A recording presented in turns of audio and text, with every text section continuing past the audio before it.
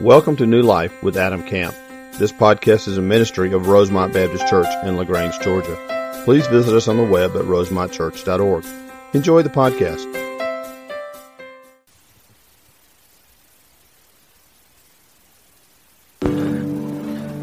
Man, I don't say this enough, but we are blessed with some incredibly talented people, aren't we? Yeah, I think so. Praise the Lord. From Stacy's leadership all the way down through our praise team and the people that play the instruments and sing, amazing, fantastic job. I want to talk about a couple of very quick things before I begin preaching this morning. Upcoming Deeper Roots, there's some things going on you need to know about. We've got a whole new section starting here the 22nd of February. Pick up a brochure. If you've already been in Deeper Roots class, there's now another section. And it's all explained there on the little brochure. Pick one of these up. A lot of fantastic classes. We want you to be a part of those. And they happen on Wednesday night. An opportunity for you to deepen your faith, grow in your walk, and learn more about Christ. And so we're just going to encourage you to be a part of those classes. Again, a second round beginning the 22nd of February. I want to talk for a minute again about the exciting news I gave you last week about our building. If you'd pull the house lights up again for me, I like to be able to see everybody when I'm talking to them about this stuff. I challenged you last week to begin the process of prayer for some sanctuary expansion and some building expansion. God has blessed us. We're filled this morning. This is about as many as we can get in here. There's a few cracks here or there, but we need some more space, praise the Lord. We're out of space in here. 11 is growing. 8:30 is full. Our children's department is really overflowing at the seams. And so we've been praying for a while, thinking for a while, trusting the Lord, seeking the Lord for a while. And I talked about this last week, so if you've already heard it, it's just another opportunity. If you weren't here last week, I want you to hear. But I want you to bring the first picture up, if you would, please, Wanda. We believe the Lord has kind of led us to this point after several years of prayer and study. And I want you to know when I say that, I mean that from the bottom of my heart. We've been praying earnestly for years about this. This just didn't happen last week.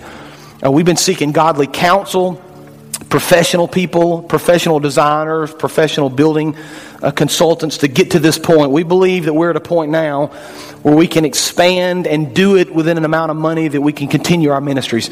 And so just some very quick things I want you to be aware of, and I talked a little bit about this last week. We're proposing that we expand the interior of this sanctuary. These interior walls can come down. We'll kind of lengthen the sanctuary. We believe we can add 150 to 175 new seats, which is a pretty significant increase for us. That's about a 40% increase. We would do that across 3 services. The plan is to continue to do 3 services. I didn't mention that last week, and my staff reminded me of that. So my apologies. We're going to continue to do 3 services. We can't get everybody in one room. Even if we added 170, 150, 175 seats, we can't get everybody in one room. And plus, if we could squeeze into one room, we'd be filled up on day one, and that doesn't make sense for our long-term growth. And so we're going to continue to do 3 services. We're going to move the 8:30 service into here. So we'll have 8:30, 9:30, and 11 all in the worship center here, which is very exciting. We get an expansion of the worship center, a complete interior remodel. So as beautiful as the mauve carpet is, it's going away. I know. We'll auction off squares at a foot of a time if you love it that much, I promise, but it's going away. Complete redo of the interior of the sanctuary, a lot more seating, a complete redo of the outside, a brand new lobby that would sit out towards the parking lot there. You can see it kind of on the outside there with the tower and the drive-under. That's all brand new. To the top right is a cross. That's a facade over the current chapel, which is Praise Park next door. And then the very top right is a brand new children's building, which we're very excited about 4,200 square feet. So the children are going to continue to use everything they use. You may not know this, but our children fill up the entire old church. So the original chapel, all of the original Sunday school rooms in that wing, that's all children's department now. So we've got more kids now that would fit in our regular building back in the 1960s. They use it twice. They do two Sunday schools like we do on Wednesday night. They can't even fit in it. They have to move out here, and they've expanded out into the fellowship hall. So I'm excited about giving them more space and more opportunity to grow with the children's building, with the additional space there. So we get a complete remodel inside, really a facade remodel on the complete outside of the building, new children's building. Go to the next picture if you would for me, please, Wanda. Just a picture again of the new lobby, glass across the front, a drive-under, a beautiful element there, the tower that kind of displays the cross, and we just thought that could be really pretty for us, especially at night, to light that up. Next slide if you would, please. Picture the children's building, how it connects to our current facilities and what that's going to look like. By the way, we've got the pictures up down here. You may have seen them already coming in the missions area in the lobby. take a look at those. And then the fourth picture, just across the front, you kind of get the whole picture there of what the brand new front's going to look like. This is, again, the 30,000-foot view. So here's kind of where we're going with this. Beginning in March, so we've got the rest of this month. Beginning in March, we're going to start having opportunities to meet with you guys in kind of large settings in the evenings here, and we'll begin to answer questions.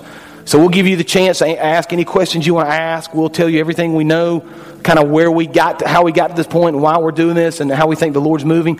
But I believe we can do all or the vast majority of this debt-free. We think we can pay for most of it up front, which is very exciting for us, and continue the ministries that the Lord has given us. All you need to do right now is pray about it. That's all you need to do. And I'm asking you in very serious, just in seriousness here for you to do this. I don't want you just to say, I'll pray about it and never do it. I'd really like you to pray about this. This is the future of our church. This is a big decision for us, a big commitment. This will really propel us years and years in the future, allow us to continue to grow, continue to reach kids. It'll allow us to do it in a budget that allows us to continue to go to the nations and to the people of LaGrange and Troup County in this region. So this is a big deal for us. I need you to pray about it, pray about God's will, God's direction, and that God would provide the resources necessary to make this happen, okay? So add that to your prayer list. Be thinking about that. There's a lot more to say about it, but I wanted, again, just to remind you this morning for those that weren't here and maybe for those that were, just to say a few things I didn't say last week. So praise the Lord for what He's doing. Praise the Lord, we got to have these kind of conversations. There's lots of people that are saying, we're meeting next Tuesday night to figure out how to pay the light bill, and we just may have to close up shop. There are hundreds of churches a year. You know, like 800 churches a year in the SBC close down? Did you know that? 800 churches a year just close up shop because they can't figure out how to pay the lights. That's the truth. So we're on the other end of that spectrum, so it's very exciting for us. So I want you to pray about it and just be thankful to the Lord that He's brought us to this point, okay? Let me pray for us this morning. Father, we thank You for what You're doing, for what You've given us. How exciting that we have to think about new space, Father. It's just a great day at Rosemont as we continue to see You do great things. And we praise Your name, Father. We praise Your name for what You've done really from the beginning.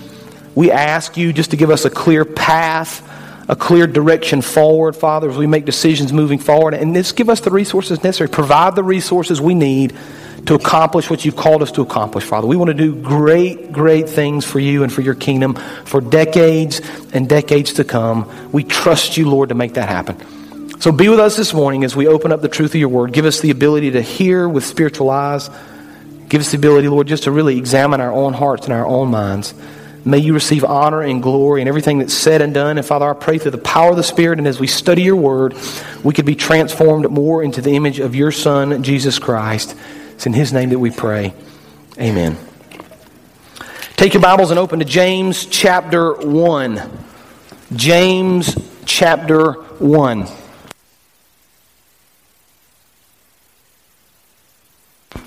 We are continuing our study this morning. It's our third week in our sermon series we've entitled Faith in Action, a study through the letter of James. And we've called it Faith in Action because James is extremely practical.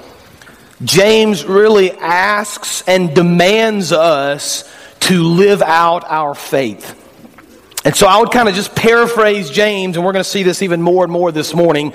You can't be passive in your faith.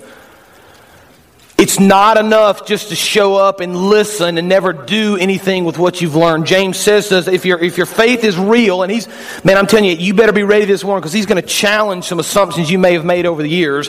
But he's going to say to us, if our faith is real, if our faith is true, then we need to have action. We need to do something about it. And so we started 3 weeks ago with the idea of trials. How difficult trials are and how hard they are on us. But he gives us kind of this picture of how to navigate through those. And he says, listen, you need to be joyful in your trials. You need to mature in your faith during your trials. You need to believe that the Lord is at work during your trials. And then we saw last week that if we do those things, if we find joy and trust the Lord in the middle of the trials and we mature in our faith, then we are blessed. And James says that we receive the crown of life. And that's just a very interesting phrase. James doesn't say if you're faithful during your trials and you grow during your trials, you're going to receive a crown of gold or a crown of jewels or a crown of diamonds. You're going to receive a crown of life. And we said that basically means life in Christ. It's a life of joy and a life of peace and a life of hope. And let me just say this to you right now. No matter where you are and what trial of life you're going through right now, there is always hope in Christ. Always. Many of you have been around long enough to see this, and if you haven't, let me just tell you it's true. We've seen, and I've seen, and you've seen some of the most miraculous things happen in some of the deepest trials of life. Amen? Right? We've seen that, haven't we? The worst possible trial, and sometimes this God shows Himself faithful. And so I just want you to hear that truth in the struggle you're having right now, that God is always at work and there's always hope in Christ. And so James is going to kind of continue this idea this morning of being practical. And he's going to add now to this some challenges and some tests and some examinations you need to have in your life personally. So we'll begin this morning in James chapter 1, beginning of verse 19. I think we have it on the screen. You can read along as well where you are. James chapter 1, verse 19. Know this, my beloved brothers. Let every person be quick to hear, slow to speak, slow to anger. For the anger of man does not produce the righteousness of God. Therefore, put away all filthiness and rampant wickedness, and receive with meekness the implanted word, which is able to save your souls. Here's truth number one. As believers, we must first receive the Word of God. As believers, we need to receive the Word of God. Now, James gives us kind of a very practical beginning here in verse 19. Let me just paraphrase it for you. James says, you need to stop talking so much, you need to listen more, and you need to control your anger. That's what he says. A lot easier said than done, right? I just wish some days, and maybe you feel like this, I wish some days I had a little magic wand I could just wave at people, and it'd be like this: stop talking. Right? Listen a little bit more. Quit being so angry. I mean, if I owned that wand, the world would be an amazing place. Everything would be perfect, right? But then I think, I'd probably have to wave it at myself a little bit more than I waved it at you. This is easy to read, and it's good to think about, but it's very difficult to do, isn't it? Why? Because we like to hear ourselves talk, don't we? We like to say things to people. We like for people to know our opinions. And oftentimes, if we were honest, there are plenty of chances in our lives, plenty of times in our lives, when we're not nearly as interested in listening to what you have to say as we are in saying what we want to say. And you know what often happens in those moments when we're busy talking and not very good at listening, and we say what we want to say and don't listen to what you want to say? Sometimes that leads to anger, doesn't it? That's what James says. And I'm reminded of James chapter 4, verse 2. We'll see this in a few weeks. Here's what James says. You desire and you do not have, so you murder. You covet and cannot obtain, so you fight and quarrel. You do not have because you do not ask. James says we get angry oftentimes because we don't get what we want. We get angry oftentimes because we're so busy telling you what we think, and we're not really listening to what you think, and we don't come to any kind of agreement. Sometimes we get angry. James says you need to kind of calm down, right? Very practically, you need to talk less, listen more, control your anger. Now, if you want an example of somebody that did this, you don't have to look any farther than Christ. I mean, you think about the life of Christ and how Christ responded in certain times in His life. Christ was beaten. Christ was falsely accused. Christ was arrested. Christ was crucified. Yet there's not one single instance of Christ being angry at His accusers. You know that? Not one time. Not only that, but Isaiah 53 tells us like a lamb before his shearers, He was silent. He didn't talk. He didn't yell at them. He didn't scream at them. He didn't tell them how bad they were and how wrong they were. He was slow to speak, quick to listen, slow to anger. It's a model we need to live out in our lives. You say, that's a good model. I like that. I wish I could do that. How do I do it? Look at verse 21. James gives us a little bit of an indication here. There are kind of three main ideas to this verse. I want you to see them. Therefore, in other words, so because of this, therefore, if you want to do these, put away all filthiness and rampant wickedness. That's kind of the first thing. You need to put away the bad and receive with meekness the implanted word. You replace it with the good, which is then able to save your souls. So James says, if you want to kind of live your life like this, you need to take the bad and the old and replace it with the good. Any of you guys reading the King James Version this morning? How many have King James? A few of you? I always, when I study through this, I like to read other translations. I'm preaching out of the ESV, but I like to read through other translations because I like sometimes the way they're phrased. I want you to listen to how the King James says it. The ESV says filthiness and rampant wickedness. King James says filthiness and, here it is, superfluity of naughtiness. Isn't that interesting? That's just a cool phrase. That should be a shirt somewhere, with the X across it. We're against the superfluity of naughtiness. James says, you need to take the bad stuff and you need to replace it with the good. I think about, if you've ever done work on a house. I had a little spot on my house several years ago that had kind of rotted away. It was up under the roof. Nothing major, but a couple of 2x4s and boards I had to replace. And before I could replace all that stuff, I had to get up there and I had to tear out the old. So I spent a lot of time tearing out the rotted stuff, and I cut back a little bit in the wood, so I was getting into good wood, and I cleaned it out really good, and you have to sometimes treat it for mold and mildew. You can't replace with the good until you've gotten rid of the old, can you? James says you need to take the filthiness and the naughtiness and the wickedness and all of these things in your life, and you need to take them out. You need to remove those things, and you need to replace them with the good. Bring up verse 21 again. In this case, the good is the implanted Word of God, right? So remove the filthiness and the wickedness and receive, right? This is the idea of receiving the Word of God. Receive with meekness the implanted Word. Sometimes we have this desire to do better and to be kinder, and maybe you're listening to this sermon right now and you're thinking, you know what, I do need to control my tongue a little bit.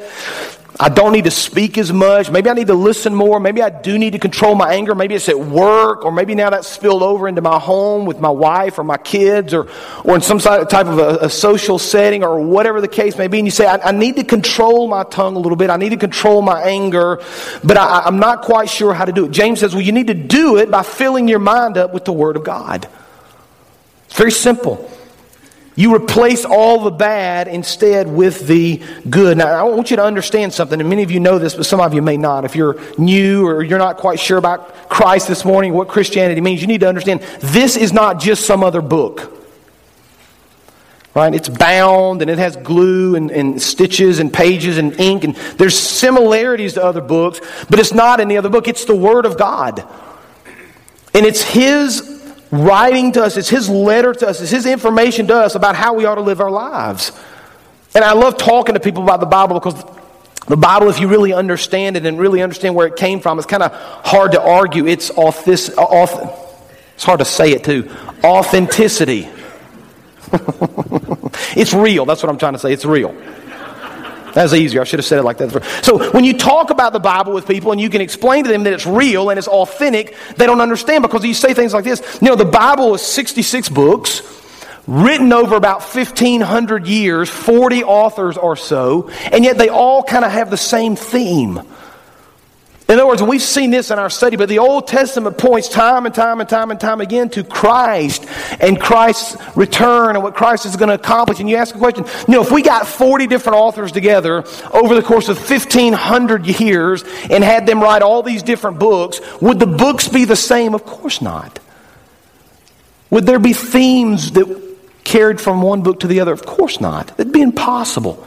And we see this message over and over in the Word of God. It just proves that it's true. It proves that it really is God's Word. And James says, listen, you need to take this Word, you need to take this truth, you need to receive it and apply it to your life. Now let me just be very clear here, because I want to get into something that I want to challenge you with just a little bit. We're going to delve into this just for a minute.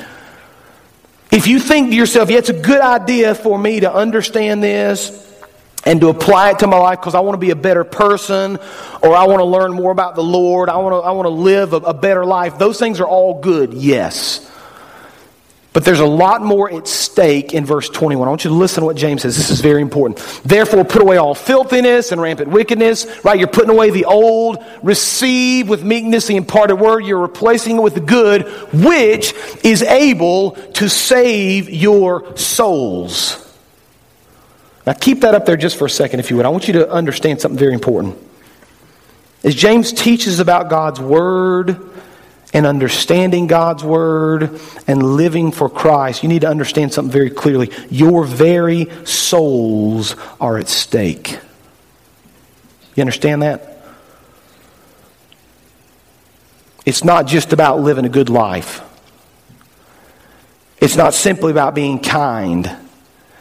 It's not simply about being a nice guy. James says, if you're not going to do this the way the Lord commands, if you're not going to receive this teaching, if you're not going to apply this teaching, your very souls are at stake. And so I want to be very clear just for a second.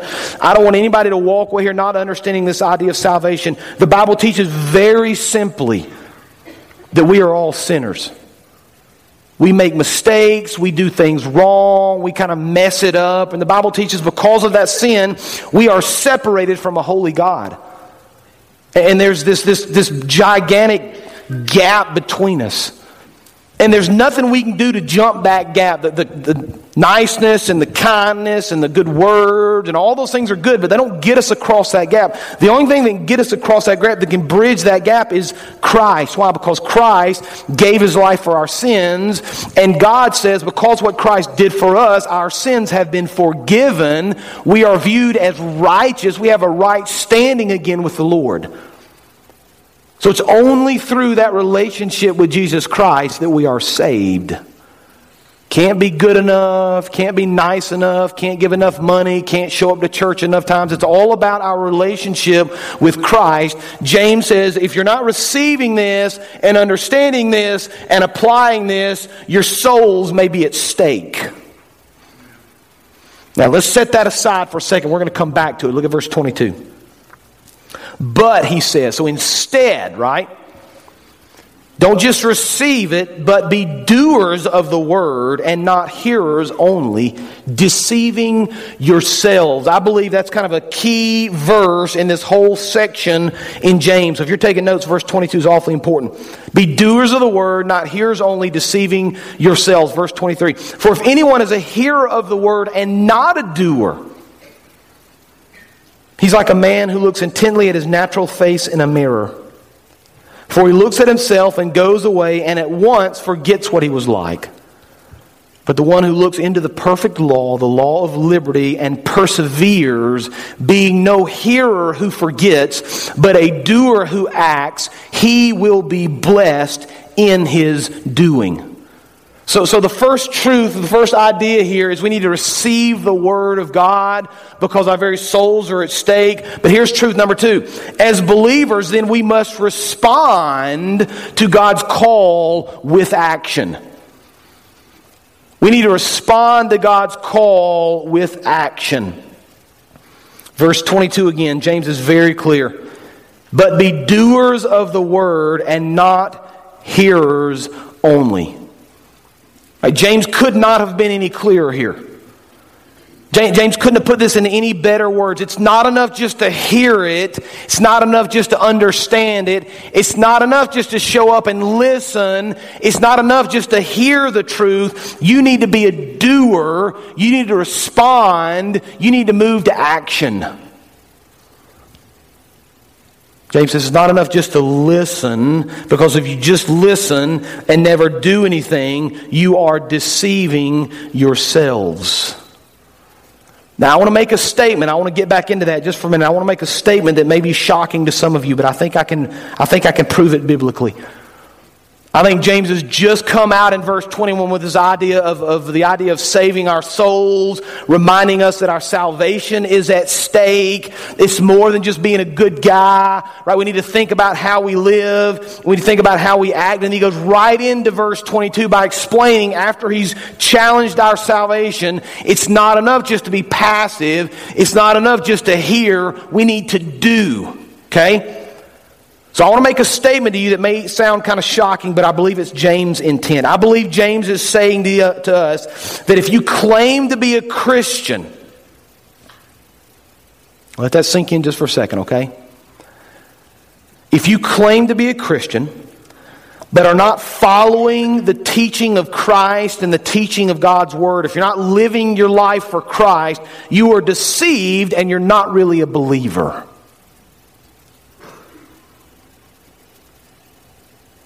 I want that just settle that. Just let that settle in just for a second.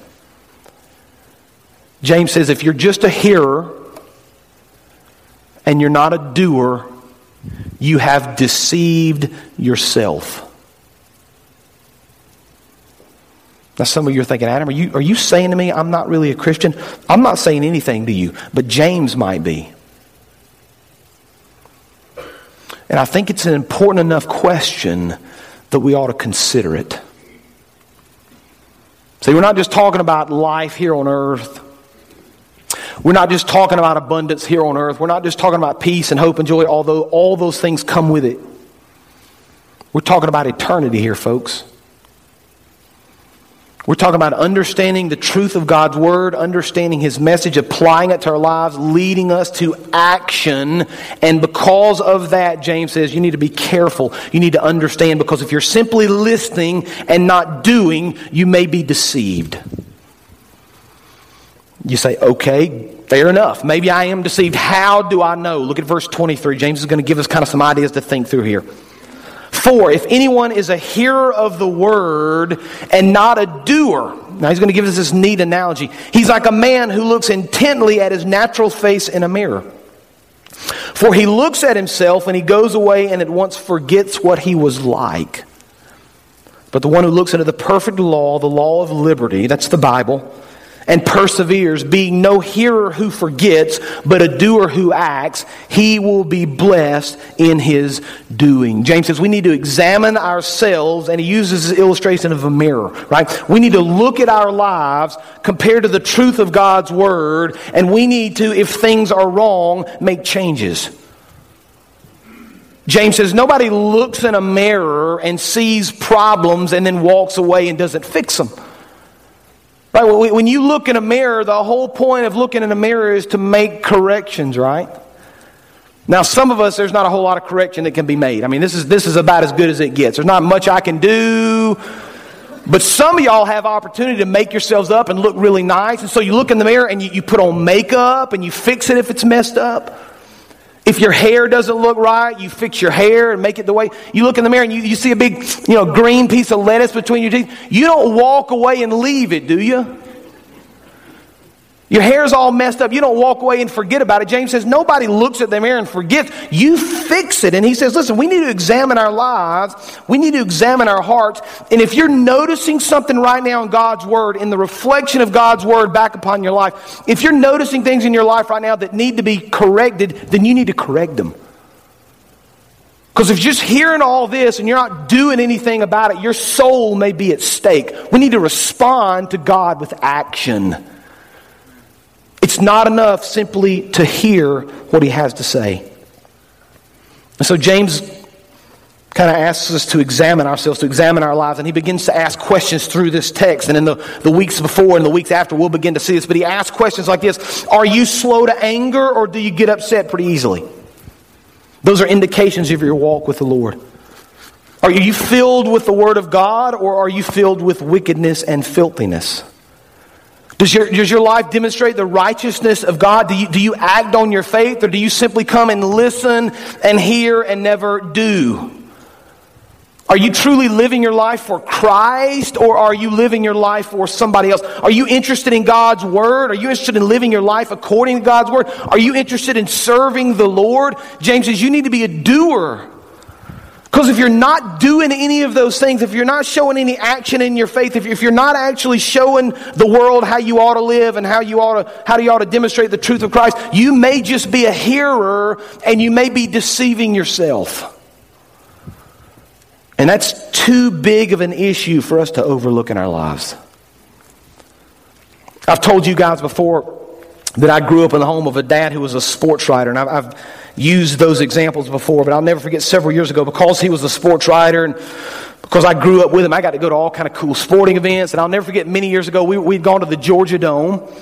It was one of, and I don't remember the exact details of when it happened, but it was one of the semifinal games of the Georgia High School Association football playoffs. And if you've ever been to the Dome for those games, and I'm assuming, I don't know if they still do the semifinals there, if they do the finals, but the way it used to work then is they had the semifinal games, so they would have the Class A, then AA, then AAA, then, so all-day games, and then all-day games the next day. And we'd gone to watch these games, and because Dad had done this for so many years, he kind of knew the ropes, and I was with him and a couple other guys, and we had these little press passes that we used for all the local high school games. And so we parked our car where we were supposed to and got out and kind of walked up to the entrance of the Georgia Dome, the press entrance, and we had our passes, but nobody stopped us. And so we just walked right on in. So we walked in the Georgia Dome, you're on the ground level, and you kind of wind your way through the tunnels, and you wind your way out to the floor level, which is where the field is. You walk out on the field and around the field and out on the sideline, and we were probably 45 minutes, maybe an hour before the game, so we're just sitting on the sidelines. Now, my dad had been doing this for years, so he knew everybody. He's constantly talking to people, and coaches are coming by, and even some of the officials he knew, and players are warming up, and the clock's ticking down. We're 30 minutes before game, 15, 10 minutes, and probably 5, 6, 7 minutes before the game starts, right? We're gearing up, everybody's ready, the crowd's filling up, bands are playing. We're excited, we're standing there getting ready for kickoff. A security guard walks up to us, and he says, "I'd like to see your credentials, please." Well, we pull out our little press pass that we'd use in all these other high school events. He said, no, I need the Georgia Dome credentials, the one you get from the press office. And we were like, well, we didn't get any credentials from the press office. What do we need to do? He said, well, you can't be here without these credentials.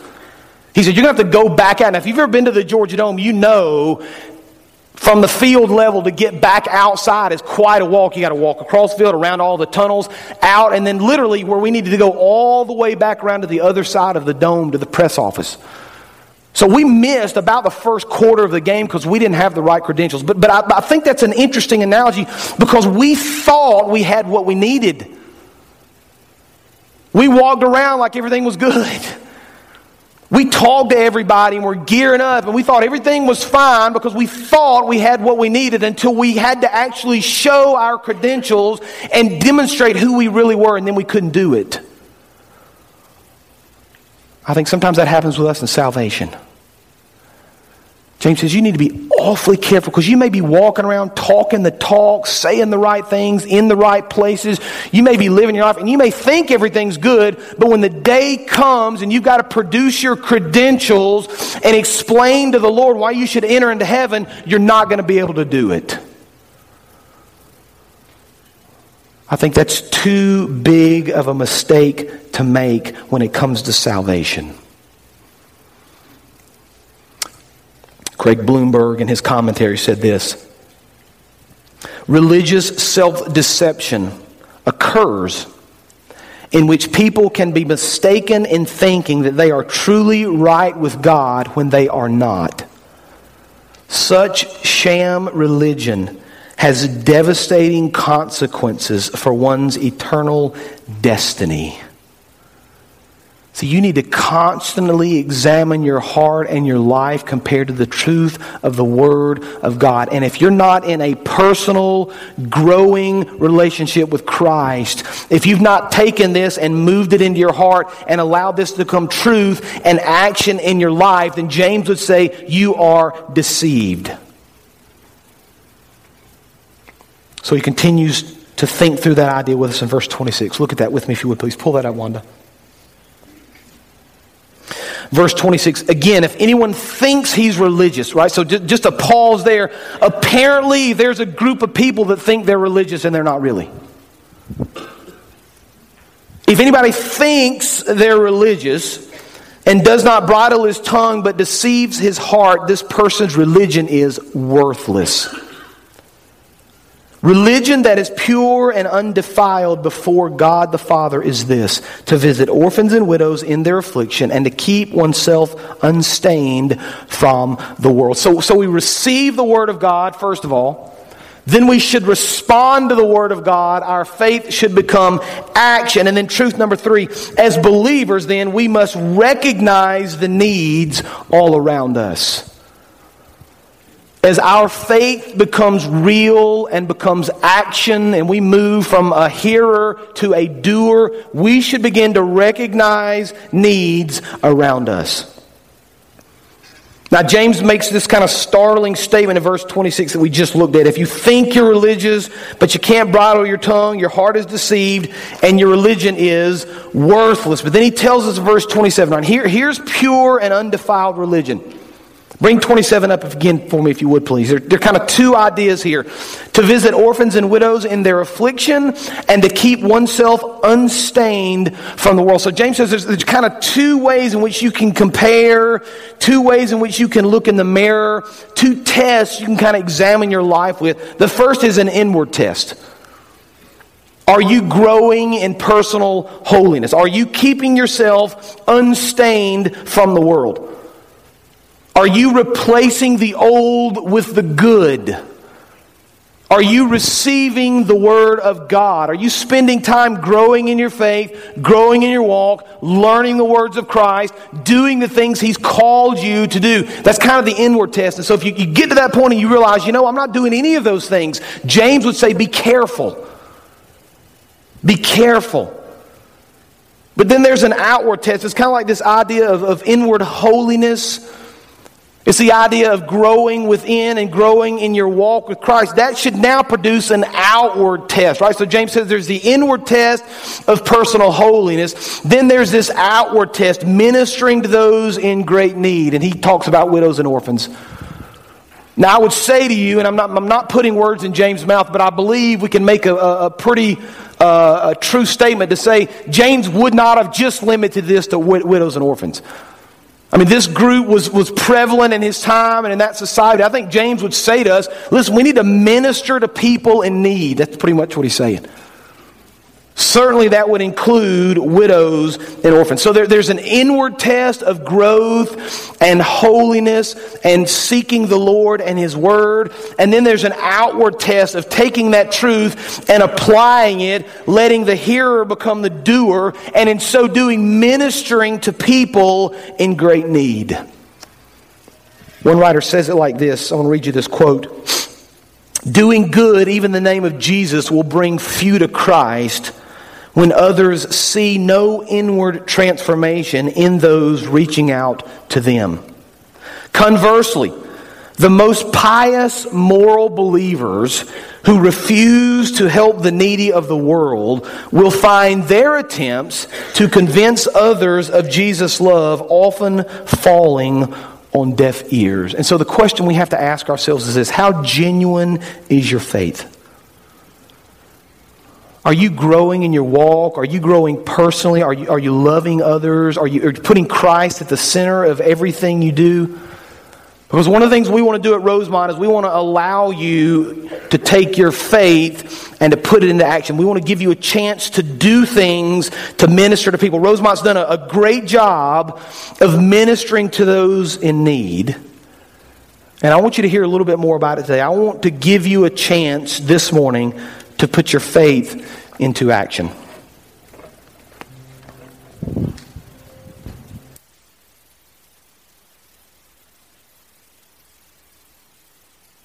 Thank you for joining today's sermon. We would love to hear how today's message blessed you. Use the Contact Us link on our website at rosemontchurch.org. God bless.